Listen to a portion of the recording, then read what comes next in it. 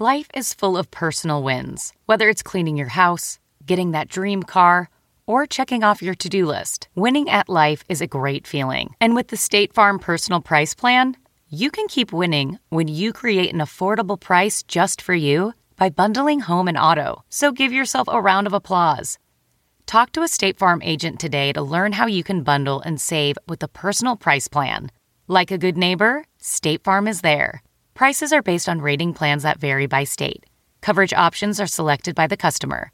Availability, amount of discounts and savings, and eligibility vary by state. Wow. Nice. Yeah. What you're hearing are the sounds of people everywhere putting on Bombas socks, underwear, and T-shirts made from absurdly soft materials that feel like plush clouds. Yeah, that plush. And the best part? For every item you purchase, Bombas donates another to someone facing homelessness. Bombas. Big comfort for everyone. Go to bombas.com/Wondery and use code Wondery for 20% off your first purchase. That's bombas.com/Wondery. Code Wondery. Welcome to the ID10T podcast. This episode of the ID10T podcast was brought to you by Squarespace. All right, Destiny is calling you. Are you prepared to answer the call? All right, it says you need a new website. You should make it with Squarespace. Just turn your idea into a website. Manifest it. Social media can be a pain in the ass, especially now. You need to have a web presence you can send people to rather than trying to navigate all the other stuff that social media is forcing you to deal with or not showing to your followers. How about that? Social media does that too. So if you have a website, you can sell services of all kind. You can blog or publish your content with no character limits, no random crazy people that you don't know just popping in and making horrible comments. You can own it fully. Own the experience fully. Beautiful templates on Squarespace, powerful e-commerce. You can customize the look and feel, settings, products, more with just a few clicks. Everything is optimized for mobile right out of the box. And you can buy domains choosing from over 200 extensions and analytics that will help you grow in real time. Built-in search engine optimization, free and secure hosting, nothing to patch or upgrade ever, and 24/7 award-winning customer support. Make it stand out. Stand out with a beautiful website. Check out squarespace.com for a free trial. When you're ready to launch, use the offer code ID10T, that's ID, the number 10 and T, to save 10% off your first purchase of a website or domain. Thanks to Squarespace for sponsoring this episode of the ID10T podcast. And now, let us march over to the ID10T community corkboard. You know, a lot of people say, hey, you still doing corkboard? Now that's not Nerdist anymore? Yes, and this is the proof that I'm doing that. You can send your corkboard items to corkboard@id10t.com. That's it. Just let us know.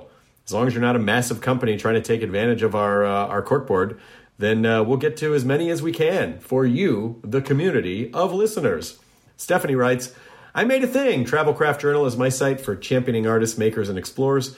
During the month of February, I'm encouraging everyone to look for art where they live and share it using the hashtag #LocalArtLoves. You can share art you love from galleries, comic book stores, coffee shops, murals, wherever you find it in your community. You can share your own work too, she says, and at the end of the month, I'll round up these local art finds on Travelcraft Journal so we can celebrate what artists are making in different parts of the world. More at travelcraftjournal.com/share or TravelcraftJRNL on Twitter.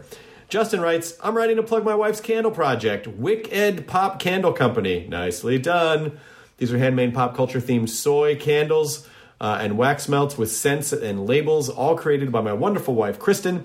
Each candle is a reference to something in pop culture, whether it be Rebel Scum or It's a Trap or You Will Be from her Star Wars line, the waffle-scented 11 from Stranger Things, or I Suspect Nargles from Harry Potter. She sells her candles in local locations in Southwest Michigan at various artisan shows and online at etsy.com/shop/wickedpopcandleco. There you go. Also, I have stand-up shows at the Brea Improv and Levity Live in Oxnard, California, the next 2 weekends. So just Google that shit and find it, and then come see me. Wouldn't that be nice? It'd be nice to see you. April Richardson will be there. Mike Furman will be there. But let's talk about this podcast, episode 931. This is Danai Gurira, my friend, Walking Dead superstar, and now film superstar. All right, so The Walking Dead is back February 25th on AMC at 9 p.m., of course, followed by Talking Dead. And Black Panther is phenomenal, and she is phenomenal in it. Like a legit movie star. She rules in this movie. And I am not just saying that because I get excited about lots of things and Danai is my friend. She is legitimately spectacular in this film. And also, she's a brilliant playwright. She's a wonderful, wonderful person. And I think you will enjoy this podcast with her. She's super fun and funny. And I, for every reason, really, really, really am inspired by and look up to Danai. So I'm so glad she took some time to come chat with me on the ID10T podcast while she was in town promoting Black Panther. This episode of the ID10T podcast also sponsored by Squarespace. So postage rates have gone up again. So let Stamps.com keep your rates down with postage discounts up to 40%. Discounts that you can't even get at the post office. Stamps.com saves you 3 cents on every letter you send. Pay 2016 prices for 2018 stamps. 3 cents might not sound like a lot, but if you're mailing a lot of stuff, it does add up. It will add up to dollars in no time, especially throughout the course of a year. So just use Stamps.com to automatically calculate and print the correct amount of postage for every letter or package you send. Stamps.com makes it easy. They're going to send you a digital scale to automatically calculate exact postage, and they're going to help you decide the best class of mail based on your needs. Anything you can do at the post office, you can do right now from your desk with Stamps.com, except getting yelled at by strangers. I guess you can get that on the internet too. So if you still want that experience, just go to any chat thread or forum. Right now, you can enjoy the Stamps.com service with a special offer that includes a 4-week trial plus postage and a digital scale. Go to Stamps.com, click the microphone at the top of the homepage, and type in ID10T. That is ID, the number 10, and T. You'll get used to it. That's Stamps.com. Enter ID10T. Thanks to Stamps for being a long-running sponsor of this podcast, which is episode 931. Danai Gurira, Katie Levine. Please roll the thing. Initiating ID10T protocol.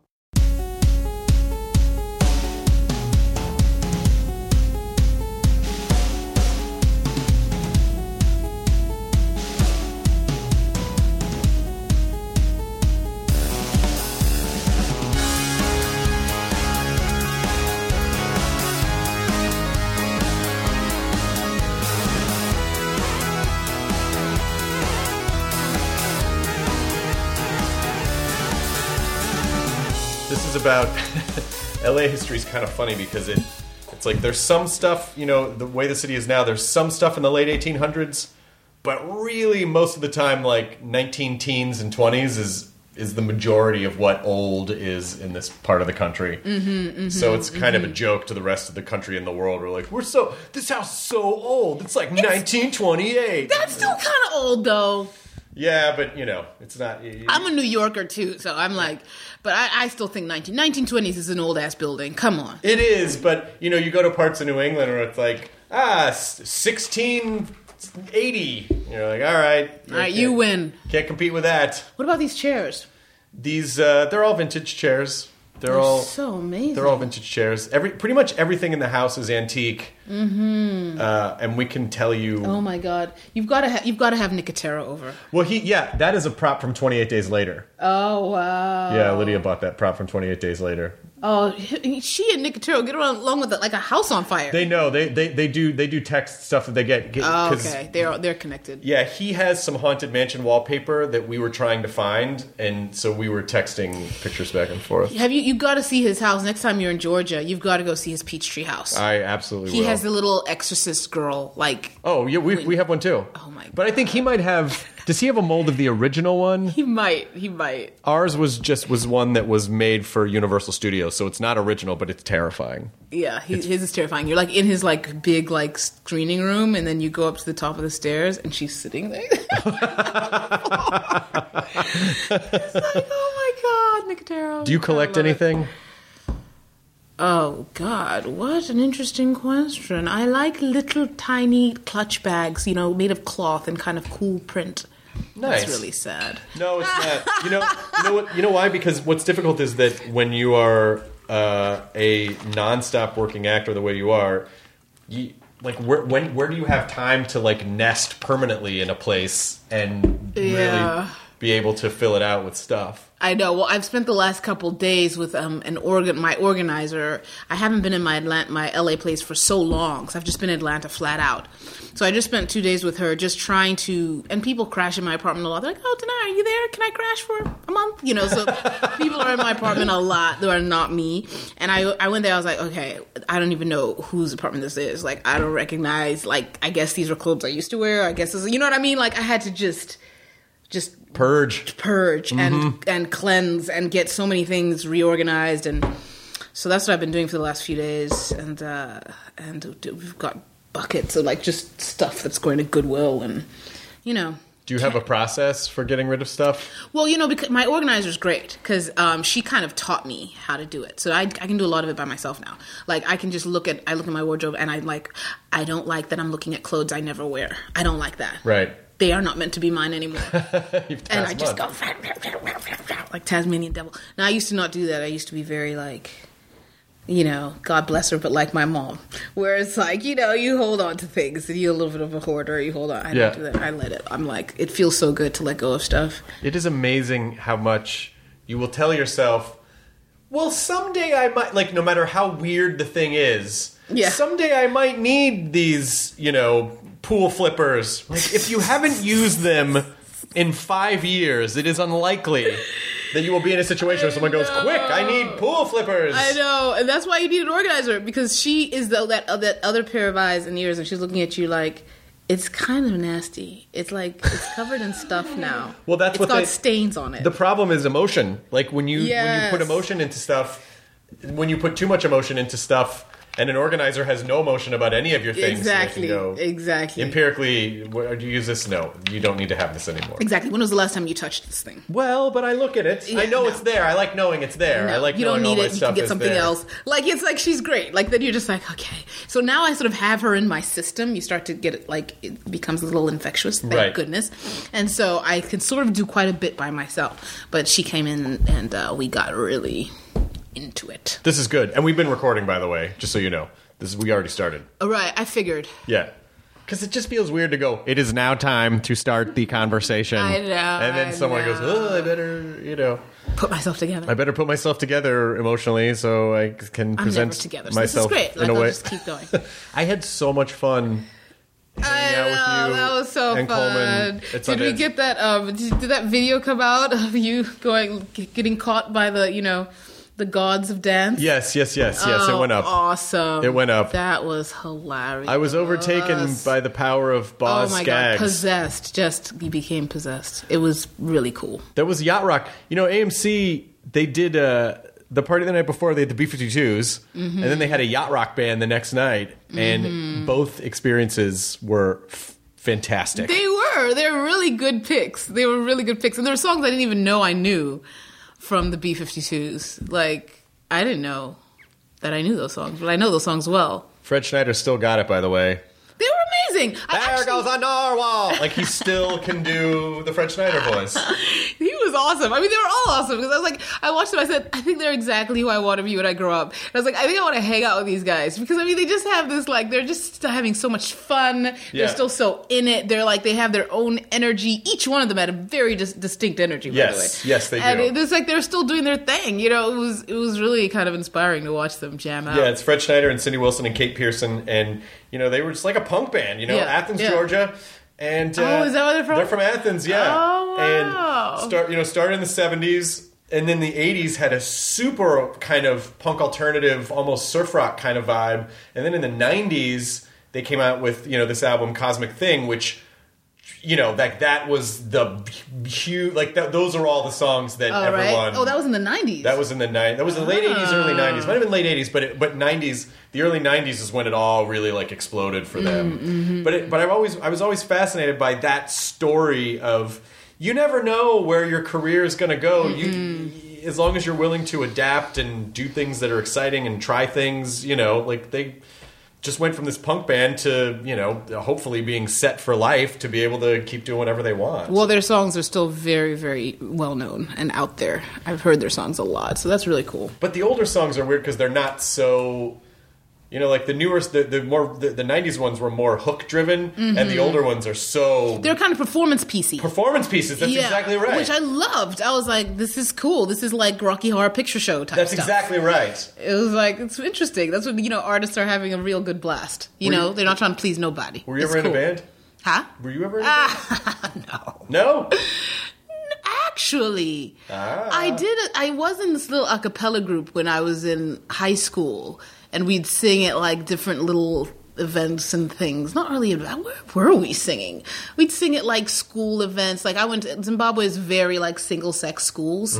So I went to an all girls school, but then there were 2 all boys schools that we were really close to and we interacted with a lot. And so it was us. Oh no, actually he was from the other all boys school, but he was a brother of one of the girls from my school. So there was just a little group of us, and we created this little, we'd be singing covers, obviously, of like, Boys to Men and whatnot, and we'd harmonize and, yeah. Did your group have a name?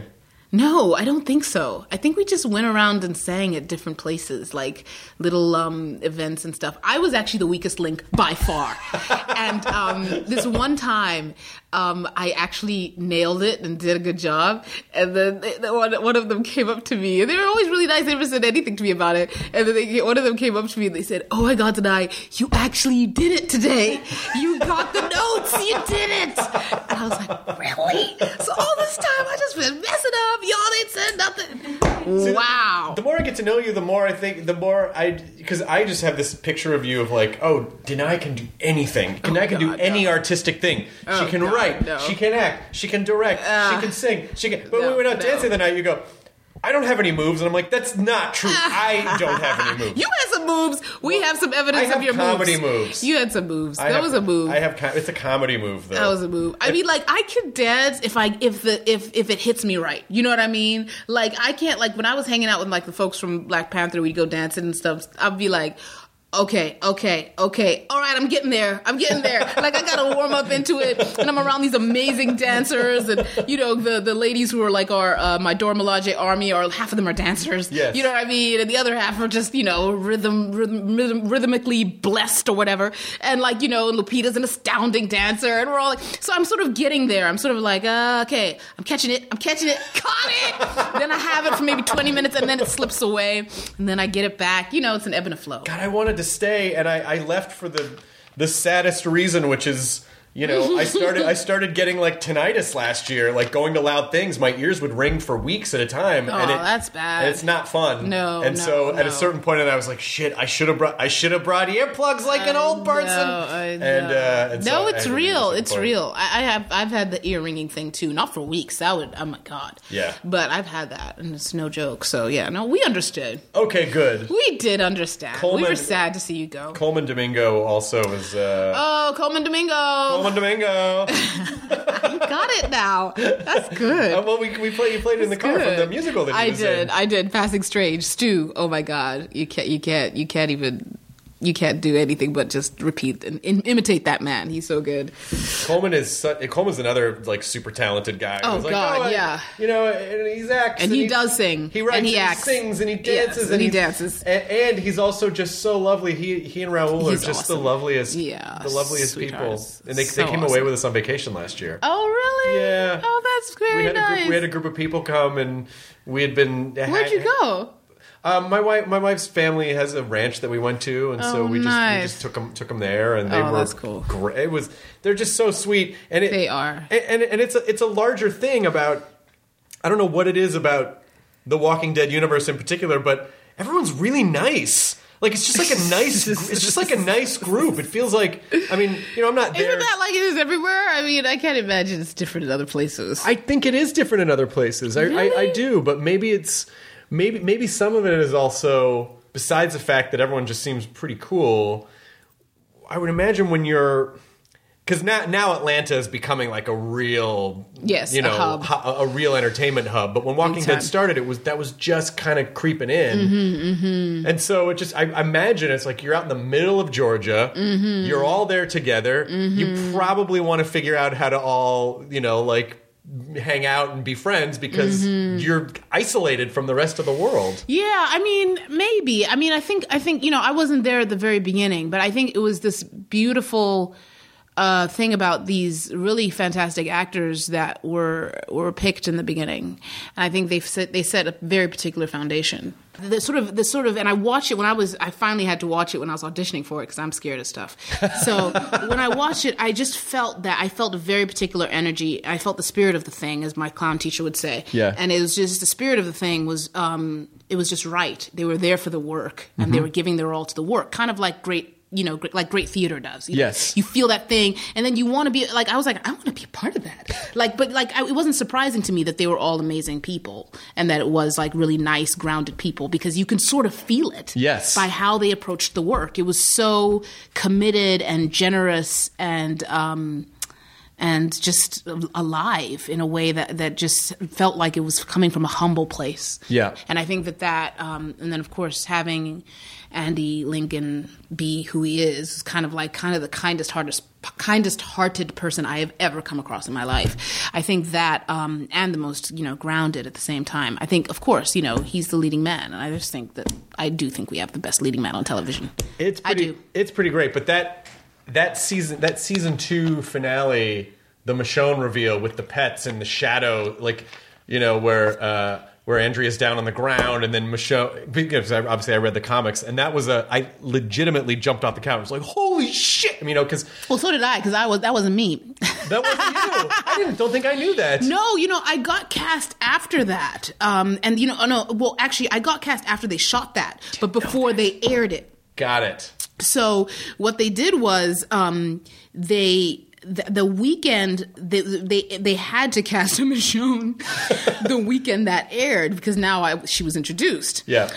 So that they would have shot that in November, but it aired in like March, April. Yeah. And so I think it was on your show where basically Kirkman and the then showrunner Glenn Mazzara were like, and our Michonne is. Yes. And they were there with Laurie Holden, and that was kind of when I was introduced. But I had only been cast on Friday night. That was Sunday. That's crazy.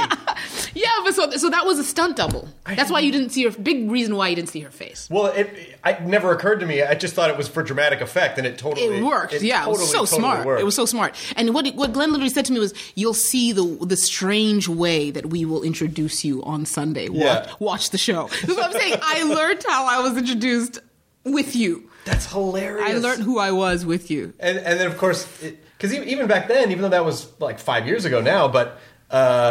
Almost 6 years ago. 6, yeah. But just the idea, was it weird when you heard about what Talking Dead was? Were you like, well, that's weird. Why would someone talk about it? What the fuck is that? Yeah, I was like, what is this? Is this something we have to take seriously? But they were like, I was like, I don't know who told me this, but they were like, get everything. Like, if you have any sort of online presence, like, let's say, a match profile or eHarmony, get rid of it before Friday night. I was like, why? I only started shooting in April. Not that I had anything. Right. But I was like, I only started shooting in April. And they were like, well, Talking Dead. I was like, Talking Dead? Why what would someone do that? That? What a silly idea. No, at first I was like, what is that? And then I got to understand. I mean, one episode, and I watched, of course, that episode. And I was like, oh, okay. I get what it is. I get it. Yeah, you just go on and talk. That's it. That's pretty much. Yeah, it made perfect sense. But there's so much, and when I emailed you to ask you to come on the podcast, I was so excited because as a creator, you do so many different types of things, and they're all very big things to manage between, Walking Dead and Black Panther, but also being a playwright and writing this Tony Award-winning play that Lupita was in. I mean, I'm interested to kind of find out how your brain compartmentalizes and where how you're sort of diverting your creative energy, because all of those things require an immense amount of focus and creative energy. I think it's something I'm still figuring out, but I guess it's like Oh God! You tell me. You do about 4,000 things yourself. I do, but I don't. But when I hear like playwright, I go, oh fuck, that's a big one because it is. It's hard. Sometimes I actually like right now they're rehearsing one of my plays in DC, and I will be anywhere. I'll be chilling with you in Sundance. I'll be wherever, and I'm going. Okay, so in that scene, I really think you should think about. And I'm texting the director like let go, Danai. Yeah, it is because it's like they're really like your children. So you spend a long time creating them. So it's hard to just let them go. I mean, I have a series of part-time jobs that all come together to form a full-time job, but a show like The Walking Dead and that single camera schedule where it's like, well, one day you could shoot from 3 p.m. to 6 p.m. or 9 p.m. to 11 a.m. You just don't know what your schedule's going to be, and it's especially a show like this, which is not light fare. You're almost constantly emotional, almost constantly swinging katana, running around. That drain, it just feels like, how do you have any energy left to do anything? Yeah, I mean, I think the drive in it all is sometimes like I have to, like, you're just like, I have to get that done. Like, I have to complete that thing. Like, for me, it's like I cannot have started something and not finish it. Yes. And if it's something that, like with plays, my play ideas, they just sit on me like a weight, and they're like, hello, get me done. And then I'm stupid enough to get theaters involved. So then they're like, hello. And so that's great, actually, because then you're being pushed to the finish line. Yes. And then you have, they want to cast, and they want to put it in the seat. They read a first draft. They're like, let's develop this. Let's get it going. Let's do this. When are you free? And so all of a sudden it's like you're on a train of collaboration. Yes. And that's a big part of it as well. But it's also because, I don't know, like my last play was probably the hardest one I've ever written, and it was basically inspired by my family, ironically. And it was very difficult to write. I think it was because I had so much story, and I had to find a way to make it muscular. And it was very difficult. Like, it took me a couple years, and like one production in, by the day before the press came out, the second production, I think I'd found what I called It's David, which is sort of like, it's this thing that was said actually by this very cool pastor, which is kind of like, with Michelangelo, he had this huge, piece of marble. Yeah, and he saw the David inside. Yeah, and then they said, how did you get to the David? How did you make that? And he was like, I just chipped away everything that wasn't the David. Oh my gosh. And so like that was kind of my whole thing that was driving me to get to getting my play to the place where all the stuff that wasn't it was chipped away. And the problem with plays is that they start to consume you and take over you and say, I am telling you what the story is now, and you have to invest in me deeply enough for you to hear what it is. Right. So that was a real mother of a journey, because it was like, well, this is about family. I know this story so well. I know so many of these stories so well. How can I? But it was like so interesting that was kind of the trickiest birth. Well, yeah, because it's really hard when you're really close to stuff, because it starts to. When you're super close to stuff, you kind of don't know, like, well, am I too emotional about this? Are people going to understand this? Is this do I have the right perspective on this? Because you almost don't have that third person perspective on stuff that's that close to your heart. Yeah, and that's when the collaborators, that's when they all come in and they let you know. It's like the organizers, like the closet organizers. Right. They have to help you chip away. Exactly. Yeah. And they're like, meh, meh. But then one of the greatest things the director's ever said to me was Emily Mann. She's also a playwright. That's really helpful that she's a playwright and a director, and she's the head of McCarter Theater. And with my third play, The Convert, she said to me, because I was sort of flailing in a lot of too much collaboration, which can happen when you're getting too many voices, too many opinions in the room. And she said the best thing to me ever. She said, it wasn't, she loved it, but it wasn't there. It wasn't where it needed to be. The David had not been shipped out. It was just kind of a Dave. Exactly. Exactly. It was still Dave. Hey. He had a bit of a pot belly. Yeah, a little pot belly. Yeah, it's like love handles. We need towel around his waist, like, dripping wet. And so she just said to me, only you know how this play works. And sometimes that's just such a simple thing to hear, but it's that reminder that you have to birth this thing. And I think when I realized that, like when I heard that, I cut everybody out, and then I cut out the time. And that's the thing, I guess, to answer your question, is like cutting out the time to be like, I've heard everybody's thoughts, and now I have to figure out how this engine works, you know, and how to get it to the place where it is its own David, whatever that is. Right. And so that's when you just get driven. Like I remember like writing to me, it was a very controversial monologue. It was like, but suddenly I was finding like the lexicon of this world, and I was hearing it, you know, it sounds spooky, but it's real. Like you start to hear the characters, you stop forcing them to speak, they start to speak.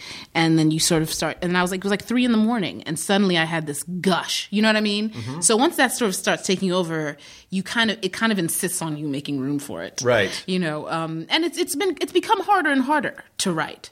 I won't lie, as things have gotten more intense with other parts of my life. Right. And so it is about like creating what some would call a rule of life. Like where do you make sure it fits? Like where do you make sure? And the great thing is I have a very vibrant and insistent theater community that are like, so you wanted to do a reading of that play because you're thinking about adapting it. So we're thinking mid-February, you know, like, and they're on you. And it's great because then it's like, it keeps that engine going and you make space for it. Sure. You know, it's a community. It takes a village, basically. Basically, it takes a village. There's a great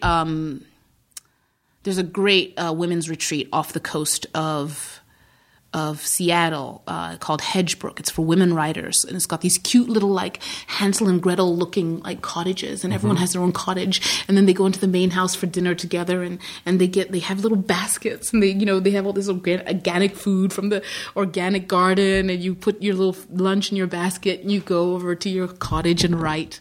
And so they've invited me to come back there for March, and I know I'll get a ton done. But that's when your village comes to you and reminds you, you know, and some of them are really unimpressed about my acting. They're just like, you're a playwright. You're a playwright. So when are you going to be done with the zombie thing? Yeah. And come and be a playwright all the It's fun time. to play dress up, but when exactly. are you, like, what are you doing again? I know the wig and the sword. It's fine. Yeah. She will remain nameless, but a very head of a big theater. She's like, so what is this you're doing? You're still doing that? So when are you going to get this? But you're a writer, Danai. You're a playwright. You know, like they remind you of who you are. I mean, playwright's pretty highbrow. It is pretty highbrow. But, you know, also because where if you're in a movie or a television show, it's like, they know what they want, but they shoot a bunch of stuff, whatever works, they don't cut it out. But with a play, it really, with any kind of live performance, it really is kind of a conversation with the audience. You have this idea in your head, I imagine, that you go, I think this is how this works. And you put it in front of people and you go, the audience doesn't necessarily think that's how it works. So do you listen to the audience and form a relationship with them and edit appropriately? Or do you go, no, this is what it is, No, I'm always willing to edit appropriately. But I mean, the great thing about with theater is that you don't get in front of an audience for a long time. Your audience are people that are pretty safe and aren't going to write a review, right. For a long time. You're watching it in front of, you're watching other people listen to it around a table in development processes. Like with my last play, I did like 5-6 workshops of it, at least. Wow. And then, of course there's the rehearsal process. And so that's where also you hear a lot and think a lot. But what's funny is that last play, you do kind of sit and watch the audience. First previews, because you have about, depending on the theater, you can have 10 to 20 previews where I can still be tweaking a script and having audiences at night. And the previews only stop once, of course, the press comes. And so, you can sit and sort of watch and see how people are going to respond to it, and then, or how they're responding to something. If something isn't making sense, you're like, does that make sense? Let me go think about that, and let me think if I can clear it up or bounce it off somebody. And, my last play was like right up until the last preview. This woman I really love, she's the associate head of the Public Theater in New York, Mandy Hackett, and she came, and I was like, okay, break it down, because she's amazing. And she was like, this was a bit of a red herring, and this was, and I was like, you're so right. And I get on the phone, and I'm like, guys, we need that rehearsal. We had 2 hours left of rehearsal. We had 2 hours left. Oh my God. Before they were like, no more rehearsals. Now the play's open. And I was like, I need those 2 hours. I know we said we didn't need the 2 hours. I need the 2 hours. And my director's like, well, I was like, no, we need the 2 hours. I need to put these things in. And it was like, you know, so it was right to the end. If I hear a good note, I'm not going to ignore it. I'm not one of those folks. And I do that with my acting too. If I get a good note on acting and a great idea, I'm like, oh my God, thank you. And I'll do it. Like, I mean, or I'll go into finding that, you know what I mean? So no, I'm not one of those. Could you ever be in one of your plays? You know, my first play was a two-hander that I co-created in grad school, and then it sort of rolled into this sort of off-Broadway hit. But I don't want to do that again. It became this thing where my co-creator was Nicole Salter. She was someone I was in grad school with and in my class. And so we basically we became the face and the writers of this show. Mm-hmm. And so we were off Broadway for a long time. Then all these theaters had like slotted us into their year or so, or the seasons. We were all over there. Then we were in Europe, and then we were in Africa, and we were back in the States for more, and then we were back in Africa. Then they wanted us back to do another, and we were like, nah.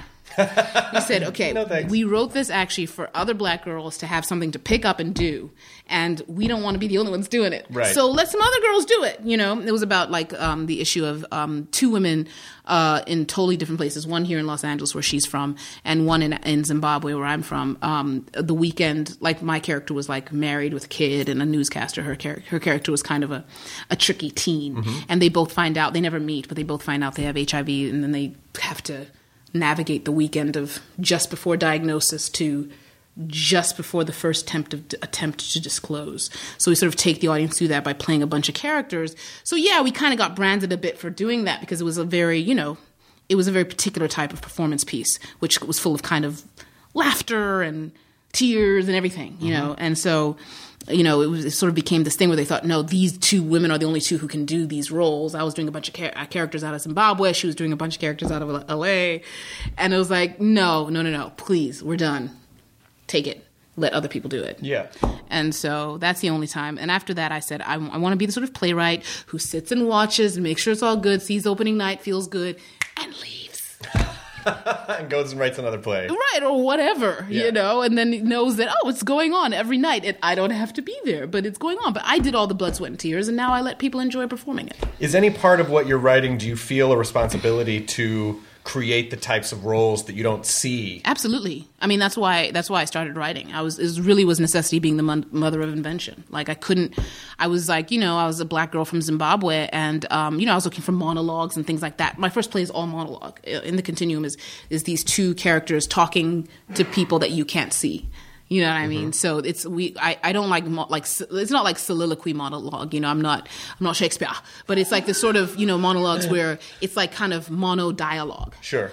And you know, one of the coolest things I've experienced was when the first time a girl came up to me and said I used a monologue from In the Continuum to get into Juilliard. Oh my God! And I'm like, that was the point. Like, that was the point. Because I couldn't find things to get up and perform that connected to anything culturally specific to me. And it was very hard to find that. And so it was like, I know this is not just hard for me. I know it's hard for a lot of girls. Yeah. And, you know, as much as I adore Shakespeare and Moliere and, you know, Chekhov and, you know, all of, you know, the amazing Shaw. I love those, you know, I love those dead white dudes. I adore them. I really do, though. But like, you know, and even the modern guys. But it's that thing where you're trying to. It's like I want girls to be able to pick up stuff that they like. Okay, this feels close to me, right? You know, and that was really why I started writing. And was it kind of fun to? I mean, I guess technically with Lupita, like you're sort of her employer in one sense, but then you're co-stars in Black Panther at the same time. Like, are you? I'm not her employer. Ain't nobody employ Lupita but Lupita. Okay. What are you talking about? You wrote a play, the play that she was in that you wrote, which got nominated for 2 Tonys. 6, but yeah, 6? It's okay. You won. I know you won one. I know you won one. No, yes, our amazing Eclipse costume designer, he won, and then there were 3 acting nominations: director and best play. Oh my gosh. So yeah, no, I mean, yeah, that was a serious friends blessing. Before? We were. She had been at Yale when it was first done at Yale in 2009. Yale has this thing where their MFA students understudy the the plays in the big production house. And so she had understudied the role she ended up playing 6 years later on Broadway. Wow. I know. And she just loved the play. We all became buddies from then. And I'd met her briefly before. And it was very funny because I went to Tisch. I'm a Tisch girl, but I've done, like, almost all my plays have been produced at Yale, so I spent a lot of time at Yale, and I was commissioned by them, etc. Highbrow. So Going back to highbrow. No. People think I went to Yale. I'm like, no, I went to Tisch. They're like, oh. And I'm like, excuse me, Tisch is an amazing. In fact, they're very close. They're competitive with each other. And so, Tisch. The thing is, Tisch lost its master acting teacher, Ron Van Loo, to Yale. They came and took him and dangled something before him. And so she was then just about to go into grad school, and she auditioned, and they all were like, this chick is luminous. So they were fighting for her like the girl is mine. So then basically, do you know the exact image I'm talking about? I pictured the Paul McCartney, Stevie Wonder song. Exactly! Yeah. Not Stevie Wonder. It's Michael Jackson. Oh, Michael Jackson. I'm sorry. Yeah. Oh, yeah. No. I was thinking of Ebony and Ivory. When they were both pulling. Yeah. Michael Jackson. Yeah. It just, Did you see that? The doggone girlie. Exactly. Who said doggone was a good word for a song? About a girl. It's not a great. Yeah, exactly. Exactly. But by the way, girl. no one seems to be considering what the girl wants in this song. Even in the little picture of them fighting for her, it's like they're both holding her arms. Yeah. It's like, does she have a say in this? Just asking. So funny. So yeah, that's kind of what was going on.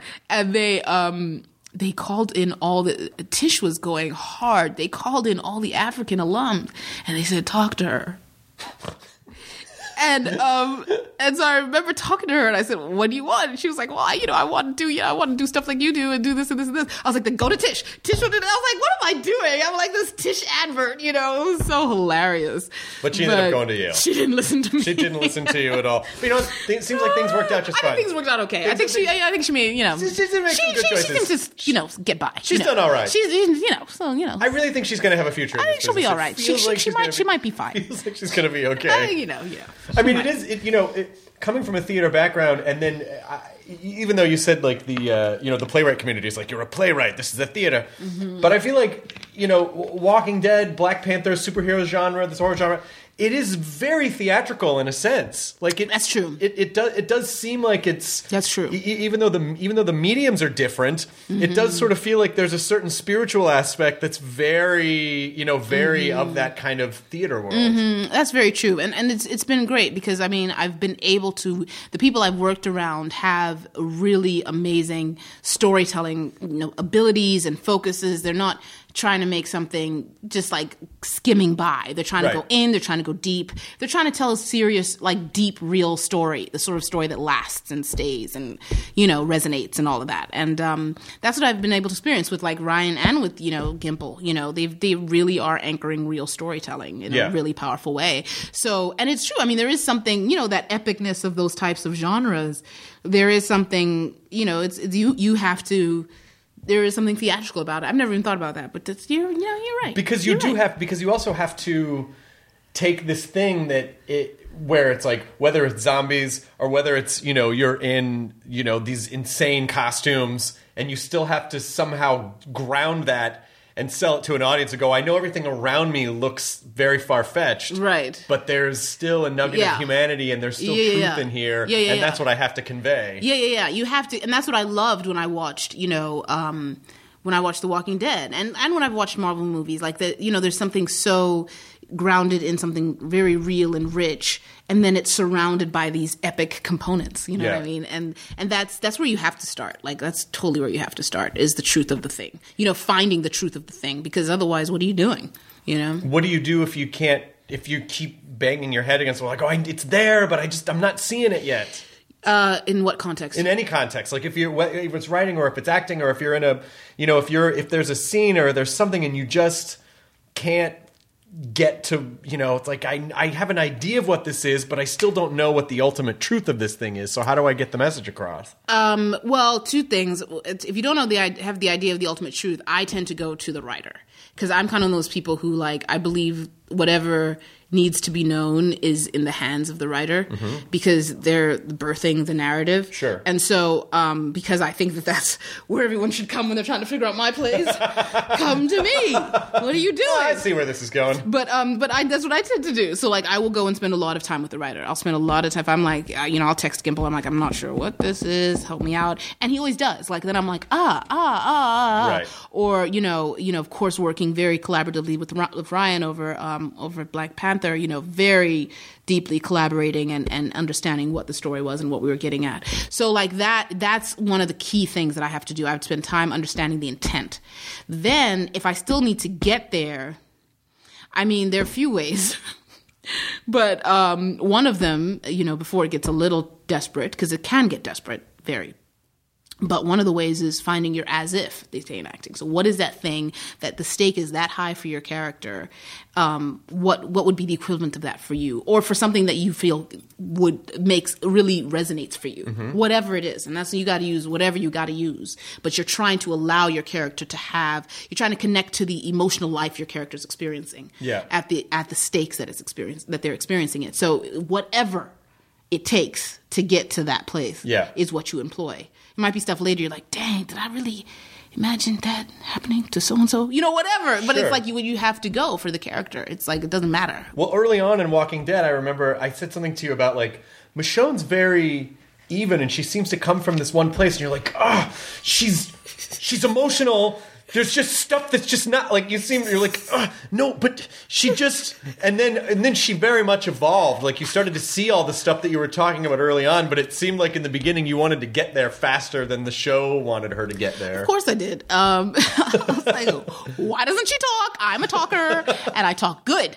Me talk pretty, so why can't she talk too?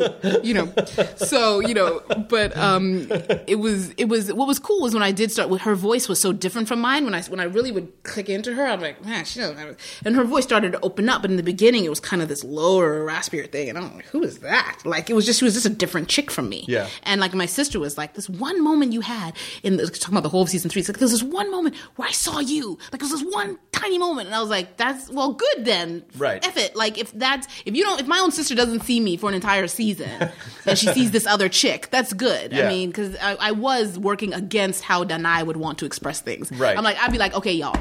So there's this dude calls himself governor, and he's on the road. You know what I mean? Like, I would have, and she doesn't do that. She wouldn't do that.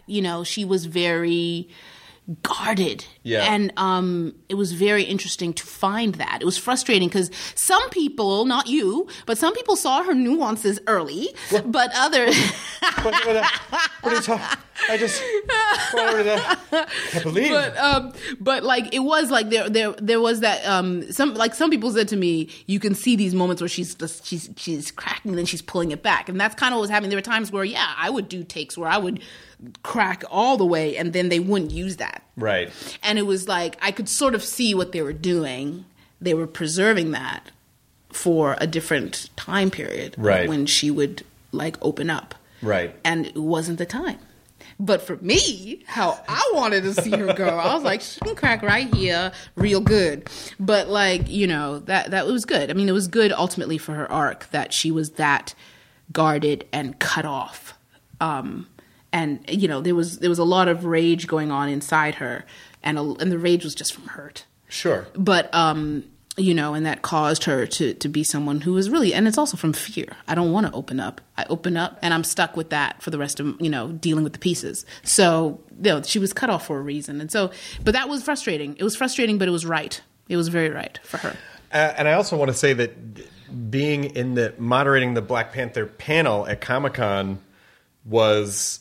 I have a handful of they're all like, all Comic-Con is always fun for me, but there's a handful of those really standout moments where I go, and I was there when this happened. Like when they announced Batman versus Superman, people shit their pants. When they announced, Deadpool, people lost their fucking minds. And Black Panther, when the footage played, was one of the craziest I've ever seen Hall H get, to the extent where, because what I didn't know is, I don't think any of you had seen the footage. No, and I we thought hadn't. Chadwick We hadn't had seen said, like, we hadn't seen this yet. Yeah. And so when you guys watched it, and it's like, the chairs got knocked over, and you guys were flipping out, and Hall H absorbed that energy, and just how fantastic the movie looked. Because that's always the moment for the audience, too, is like, they want to, like, you know, like, I feel like they want to like stuff. You know, not everything's going to knock it out of the park. So there's always that, like, high wire act. And then when it works, then the audience is extra grateful. Like, oh, thank God. Oh, thank God. And that was that moment from the last summer. Yeah, I mean, I think it was even more to it than that. A couple of the Marvel execs were telling me later that this woman really pushed her way into watching it because getting into the panel because it was full, and she sat like right next to them. She sat on the floor because she couldn't. It was full, and they said that when she was watching the footage, they just watched her and she was like shaking and crying and hugging them afterwards. And I think that there's the realization that there's once again that thing where there's a hunger for this type of representation that I think has also hit something very alive in people. Yeah, and I felt that in that Hall H. It was pretty astounding. You know, that experience. It was probably my most memorable experience at Comic-Con. It was insane. It was amazing. And Ryan Coogler, who it turns out is an incredibly nice guy. Oh, he's amazing. He's so sweet. But that type of... It's so interesting to see him do this kind of movie because he's a very intimate director. Yes. And like intimate storytelling. And then the scale of this movie is so grand. Yes. Yes, but he created from a place of intimate storytelling. He created from a place of really understanding the logic of this world and the specifics of, you know, who these people are as towards each other and who this, you know, what this world comprises and how it's the history of it and the tensions of the past and the tensions of the present day. So it was all very intimate, you know, and then around it there's these epic elements that were just that he really figured out a great, you know, if you see him talking, him in the amazing set designer. I mean, the amazing Ruth Carter, who's the costume designer. You see how they talk about how they figured out all the components of this world and put them to life. It was very intimate understandings of how a people would work. Yeah, you know, so it actually came from that same place for him, which is I think why it's so cohesive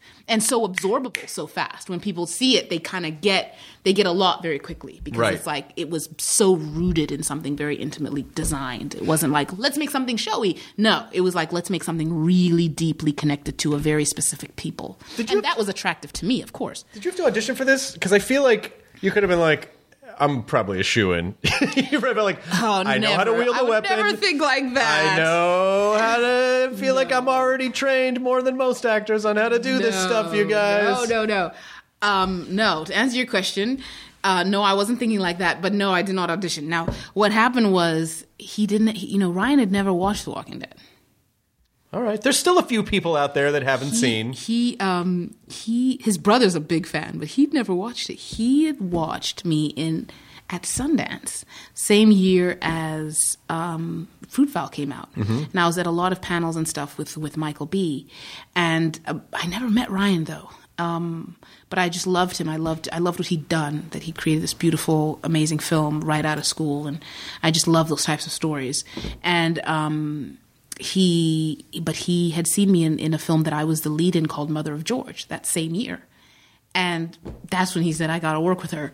I mean, and then 5 years later, I get this, you have an offer for a Marvel movie? I was like, I have a what for a what? I was like, whatever. Like, I didn't believe them at all. Like, it was the night Eclipse opened. I totally thought my manager was BS. I mean, it is insane that you are two characters now that are a permanent fixture in. You will always have Michonne in your life, and you will always have Okoye in your life, because especially with the Disney stuff, that'll get infused at Disneyland, and there'll be all sorts of stuff, and it's like these two very powerful universes you've now been cemented in, and that's, as a fan, that is kind of amazing. Yeah, I mean, I'm kind of amazed by it. I'm very thankful for it. I'm very blessed by it. I just don't even, I tell you, I would never have thought of this for myself. Like, I would never have said, when I start acting professionally, when I finish this MFA, I'm going to get to be, I never would have imagined this is where I would have been allowed to come to. But you never know where things you are really gonna... don't. And that's a real, like, when you put it like just how you put it, it's such a testament to that. But I mean, it's so exciting that I'm so excited for Black Panther in the sense that, there's just so much about it that's just so universal. And I'm just so excited for people to see it, and just sort of experience that. But I also think there's that component of it that, I was just in Zimbabwe and South Africa like 2 weeks ago, and they are so excited for this movie. And that was really touching to go home and see that sort of excitement. And you realize, Africa's never had an epic story told on this scale. So right. that excitement, it makes so much sense. And I was at I have my little nonprofit. We have a playwrights conference, and I was sitting in one of the rooms watching a playwrights workshop, and 2 actresses got up, and one of them had the big Captain America shield on her t-shirt, and the other one gets up and she has the just Marvel on her t-shirt with like 4 little Lego guys, the Hulk and Iron Man and Thor, and I was just like, isn't this something? Like, I had never even thought about the fact that Marvel is big in my country. I'd never even thought about that. Well, it's big everywhere. I mean, it's just the idea too is that giving kids a character to look up to, role models to look up to that are all just the same type of person is really important. Like, every kid deserves to know that they can, do whatever they can dream that they want to do or aspire to achieve whatever it's very important, want to achieve. Actually. So where it, like that, besides the fact that these movies are so fun, I really do believe that it's not frivolous. These movies really do have a very important cultural place. I mean, they do. You see what happened with Wonder Woman, and yes. and it's gosh.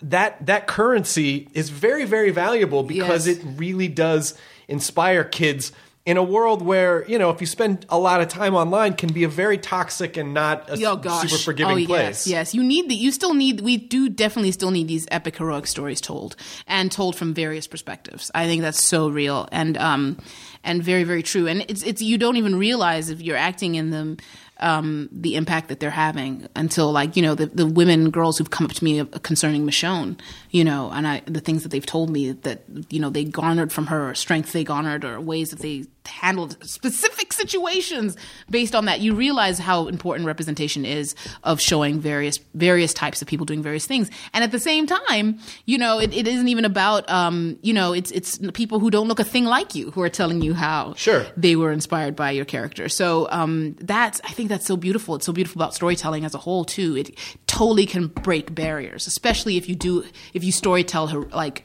courageously, and not falling into typical patterns, but really courageous storytelling, which I think totally is what we see a lot in Marvel storytelling, and what we see, I think, definitely in Black Panther, and what you see in The Walking Dead. And I've just been thankful to be a part of courageous storytelling. You may not know the answer to this yet because maybe some time has to pass, but being involved in this scale and this type of storytelling, has it affected your writing at all in the types of stories that you want to tell? Has it bled into that at all, or do you keep that do you feel like you keep that pretty separate? And I don't mean so literally like I'm going to do a superhero play, but I just mean like the types of... We're going to fly in on a wire, grab an audience member. That's funny. I think that's an interesting question. It's a very interesting question. There are times where, when I think about The Walking Dead, people always say, do you want to write an episode of The Walking Dead? And I'm like, no, not really. Not really. I don't. I think the people writing it are the ones who should be writing it. And there's a place. I have a place as an actor and a place as a writer, and sometimes I have a place as a writer, and that's where my primary place is. But I will definitely get into the beauty of of what I do, of what I get to do with The Walking Dead, and what I got to do with Black Panther, was I could go and talk to the writer and challenge them even, and have real deep conversations about, does this make sense? Okay, I mean, but how about, okay, but what happened? And I don't know if, you know what I mean? You can have those conversations, and they're awesome artists, and so they're great to collaborate with, because awesome artists always are. And I'm like, this is not the story I was meant to birth. So I never feel like I'm meant to be birthing it, but I know what my role is to collaborate and to bring it to life through me as an actor. But I'm avoiding your question because I'm trying to think of you may not know the answer to that yet. You know what I mean? Because my writing, take some time I think great. I was just talking to myself today about this. I do talk to myself a lot. I think the greatest stories that have been told in an epic way, even if they were about very ordinary people. Mm-hmm. You think of Death of a Salesman, or you think of all of August Wilson's plays, or you think of plays about very ordinary people, but the impact of how there's, like, August Wilson, I think, is the king of this. Like, literally, he'll take these folks, black folks, poor in, like, the hood of Pittsburgh, and he finds a way. Those characters are epic. They are iconic, and they're taking you through the most grand arc of story you'll ever be taken through. And you were just sitting on a corner in Pittsburgh with them. So to me, that's kind of the thing that I still pursue, is like, how do I flip it? Mm-hmm. How do I make it so you're watching, in the case of Eclipse, you're watching 5 chicks in a war zone. But, and you're thinking, these are statistics. I'm literally watching statistics. But by the end of the play, you weren't watching statistics. You can't forget those chicks, right. And so that's kind of the thing I still kind of go for, I think. But watching, what I have learned is I definitely am and want to start writing for the screen. And I think watching, I really do think that there has been a path that I've been on, not even entirely of my making, that involved a great apprenticeship coming from being on so many sets, but not having to helm the set. Right. So I've learned so much, and I'm feeling like I'm just about ready. I mean, there's so many exciting things that you're going to do. And every time something, whenever the water level raises in one area, it's just like everything else elevates. Mm-hmm. So I'm excited to watch you as a creator, because I think you have this amazing, this incredible acting career that is just beginning to unfold, and at the same time, in parallel, this continuation of amazing writing career that's going to continue to unfold and evolve across different platforms, and it almost, in a weird way, it almost feels like you got to this point and you're just beginning now. Like, now you are starting. Do you feel that way, or do you feel like, oh my God, I'm a little tired though. Can I have like 2 weeks on a beach? No. No. I totally, thank you. And I totally see what you're saying. I see what you mean. And there is, it's just interesting because, I think back, I was looking at some pictures of me as a kid, like today, various reasons, and I was seeing all these pictures. I was like, oh my gosh, like it's but you see the point. I see the point of every step of my life right now. I'm hitting a birthday next month. Okay. We need not say what that birthday. No, we don't have to. We don't have to say 25. We don't have to. But so there's a lot of reflection going on for me right now. But I see the purpose of everything I've been through thus far, and it feels like I'm building. Are you excited about the reflection and the birthday, or are you not excited about the reflection and the birthday? I am. I think, I feel full grown, and that's a good feeling. I'm feeling full grown. I freaked out about that birthday, and then it happened, and afterwards I was like... 25? Yeah. 25, yeah. Boy, it's a tough year. You're a quarter of a century. And after I had it, I was like, oh my God, I still don't know everything, but I don't feel as dumb. Like, I feel like I know myself. I feel more comfortable with myself. Right. And that's not something that you can really, at least for, I feel like a lot of young people spend a lot of time not being super comfortable because they're just trying to figure it out. Right. And then this is where you really start to figure it out and go, oh my God, I can feel comfortable in this skin that's on my body, and it feels good. But what I don't understand about your childhood is Were you born in Iowa and then moved to Zimbabwe, or was it the reverse, or what was your? Yeah, I was. It is a reverse immigrant story. I guess most people don't have, which is that I was born in the Midwest in the United States. Yeah. And then I was raised in Zimbabwe. Because your parents are African. My parents are Zimbabwean, and they came here separately, actually, for college in the 60s. And they were buddies in high school, but they weren't together. Mm-hmm. And they both were, like, my mom was in college in Illinois, my dad was in college in Ohio. But then they had the same host family over Christmas. Oh, so then my dad made a move. It worked. Yeah, it was really blunt. My mom said he just like gave her a Christmas card that said "I love you" inside, and she was like, "Okay, I guess we're here now." Exactly. Linda, do you know I have the other four of us? I did know that. Oh, okay. I was like, "Damn, that's good." But then, So then after that, they got married after college, and then moved to Penn State, where my dad was getting his PhD, and my mom was getting a couple master's degrees, and that's where they had my two elder siblings, and then.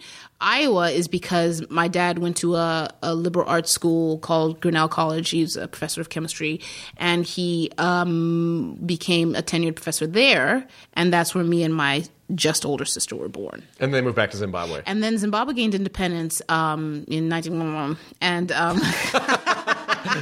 when I was 5, which was recent, but no. And then Zimbabwe gained independence, and then a lot of people were going back. And it was just this really exciting time. My middle name is Jekesai, which means to illuminate. And it was really a time when I was born where they didn't know if like the war for independence would ever end and how it would end. And they were just it's kind of based on a hymn that's sort of saying, bring light to the dark circumstances we're in. And so very soon after I was born, the war did end. And I'm not saying I was the cause, but you know. And when I put it that way, I was like, what am I trying to say? No. The war did end, and then a lot of people started to go back and invest in the new Zimbabwe. And so a lot of the kids I grew up around were born in like Australia or Canada or England or the States, and their parents had been there in the 60s getting education and living their lives, and then they came back to Zimbabwe to help build this new nation. So that's really hopeful and beautiful. Now, I didn't want to skate over this, but I'm almost positive that about a half hour ago you were talking about something, and you said my clown professor. Clown teacher, yeah. Your clown in teacher. grad school. You have never heard of clown class? You should know about clown class. I imagine if you're studying theater, there is some, because you have to understand your body, right? Your physical body. And clown class is a whole thing. Like there is a study in clown class. Like there is a study of clown technique. It's a real thing. Okay, what is it? I don't know. I can't remember. I went to grad school a long time ago. But what I do remember is 25. Well, like a year ago, right? 25. I know. I just finished last week. But the whole thing with clown class, it's amazing. It's amazing. It was one of my very favorite components of education, like in my entire life. It teaches you to find this place. You find your clown ultimately at the end of clown class. You should totally do this. I probably will. You've got to find this teacher called Chris Bays. He's amazing. And you find your clown, and you don't know who your clown's going to be. It's not hypnosis, okay? But it's kind of like you go to this place that's really unhinged, and you kind of don't know who's going to come out, and you sort of, there are all these ways that he sort of helps you open up this part of yourself that really gets kind of hampered down in the stresses of life. And, it's kind of that place. It's almost like that kid place. It's almost like your child place. Right. But like, that's why every single clown every single person who plays clowns that you'll meet, they have kind of a different type of clown. Mm-hmm. There's the sort of conventional idea of a clown, but like the real clowns, they are different. They're very, very different because you've had to find your clown personality, and it's a process. Yep. And once you find them, you're like, what was that? Who was that just came out of me? That voice, that person, what they were saying? Like, I have no idea what just came out of me. It's really kind of cool. But the one thing he said that was also really awesome was just talking about how you, like the spirit of what you bring to something. And he said, if the spirit is right, we forgive all the mistakes. And there was just something about that has led me through my career, like how I absorb what I'm watching or what I'm considering being a part of. Like what I saw when I watched The Walking Dead, I was like, the spirit of this is just so right. and like that's of course what I feel like when I look at when I looked at Ryan Coogler's work. You know what I mean? But like there's a spirit of a thing that I learned from clown class. You've got to take a clown class. I would happily take a clown class. It's amazing. I need to take one again, actually. And then, like, in grad school now, Chris Bayes was also stolen by Yale. Yale. I know, they stole all our teachers. Whatever. They do a clown show every year. And it's a part of like a season of student productions, and there's like a clown show is the coolest thing. I would bet that if I went through that class, I would probably discover I am completely different than what I thought, because so much of what you put out in the world, a lot of the time can be based on baggage and defenses and insecurity and the type of thing you want to project and the type of thing. It's so much about trying to control the external world. Right.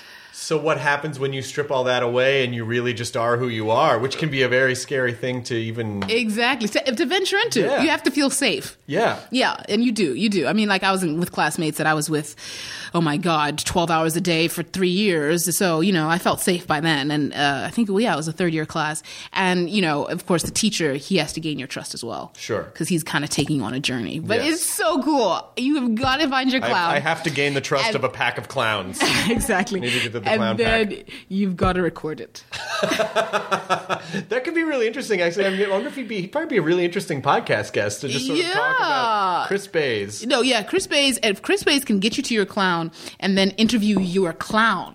Oh, shit. Yeah, because that's what he does. He starts to talk to your clown and sort of bring out this different thing that's inside of you. Is that different thing like a million handkerchiefs that never stop coming out? No, that's the conventional stuff. This is the real clown stuff. We're talking about real clown. Shit. This is real clown shit. That's kind of the expected thing about clown. This is the real stuff. I mean, I learned so much from that class as an artist, like just that place sometimes you have to go to. And I found like a little film I did years ago, I found my entire character through finding my clown. Like it was like unhinging in her circumstances. Oh, there she is, I wonder, I kind of think of things in terms of this way. Like I think the clown that I put out in the world is sort of like Batman TV series Joker, but maybe my real clown is like Heath Ledger Joker. Oh, whereas you think it's really goofy? No. He's not going to be like that. Okay, I hope not. I think he'll probably be like a crier.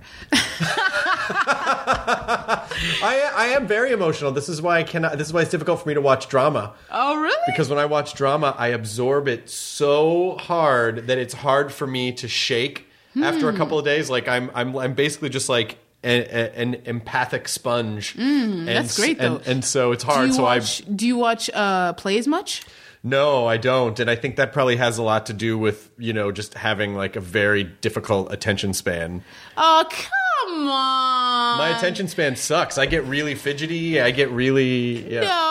No. If you're watching a good play, you're not going to worry about your attention span. I guess that's true.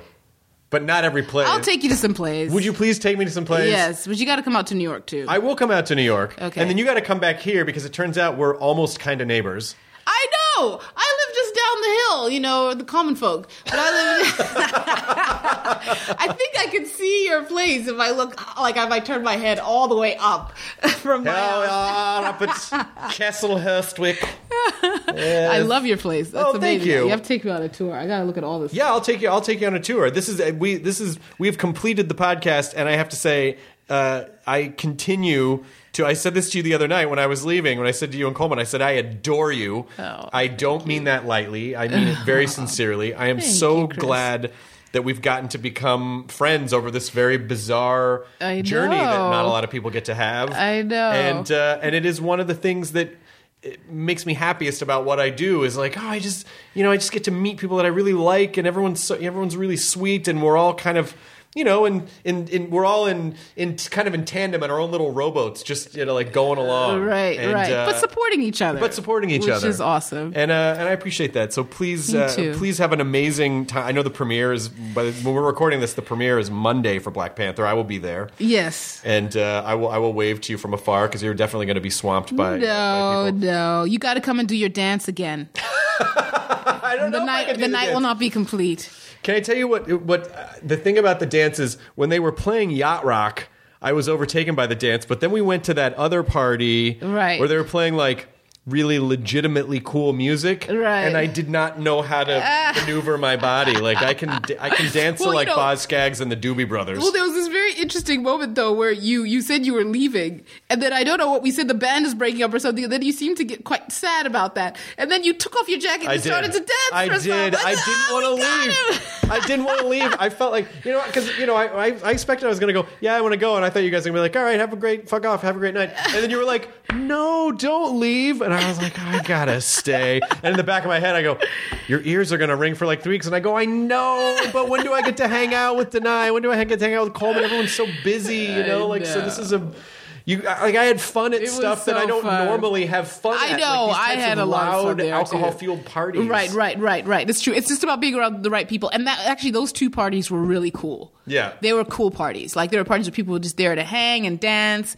and enjoy really good music and say hey to each other and show each other love. So those are like the right types of parties. Because a lot of times I go into a place, I'm like there was a place we were like, okay. I don't know about this one. And yeah, you know what I mean? So there are different types of places, but we found some really good places. So that was a really fun night. It really was. Thank you. One of the definite highlights was your dance machine moment. Thank you. I will dance machine again. Awesome. We'll figure it out. But until then, enjoy your burrito, everyone. The end. Oh, I should say Walking Dead. Well, Walking Dead comes back February 25th. Black Panther, the premiere is Monday. What date is Black Panther? 16th. February 16th. Yeah. February 16th, Black Panther. Yes. And then February 25th, Walking Dead. Yeah. So it's going to be a very busy winter/spring for Danai. And we will see. Yeah, well, I'll see you through all that. And then also, I always feel like as many times as I've said it, I still feel like I never say Danai properly. That's all right. Listen, the older people, it was amazing when I was in Zim, and I'd hear it said properly all the time.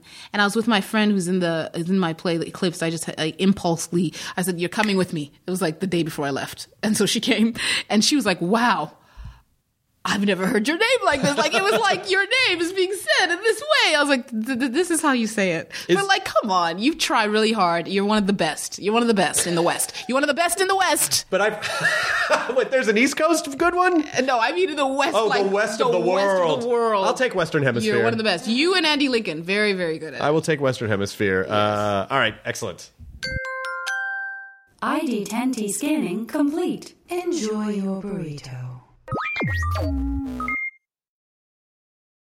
For more than 2 centuries, the White House has been the stage for some of the most dramatic scenes in American history. Inspired by the hit podcast American History Tellers, Wondery and William Morrow present the new book, The Hidden History of the White House. Each chapter will bring you inside the fierce power struggles, the world-altering decisions, and shocking scandals that have shaped our nation. You'll be there when the very foundations of the White House are laid in 1792, and you'll watch as the British burn it down in 1814. Then you'll hear the intimate conversations between FDR and Winston Churchill as they make plans to defeat Nazi forces in 1941. And you'll be in the Situation Room when President Barack Obama approves the raid to bring down the most infamous terrorist in American history. Pre-order The Hidden History of the White House now in hardcover or digital editions wherever you get your books.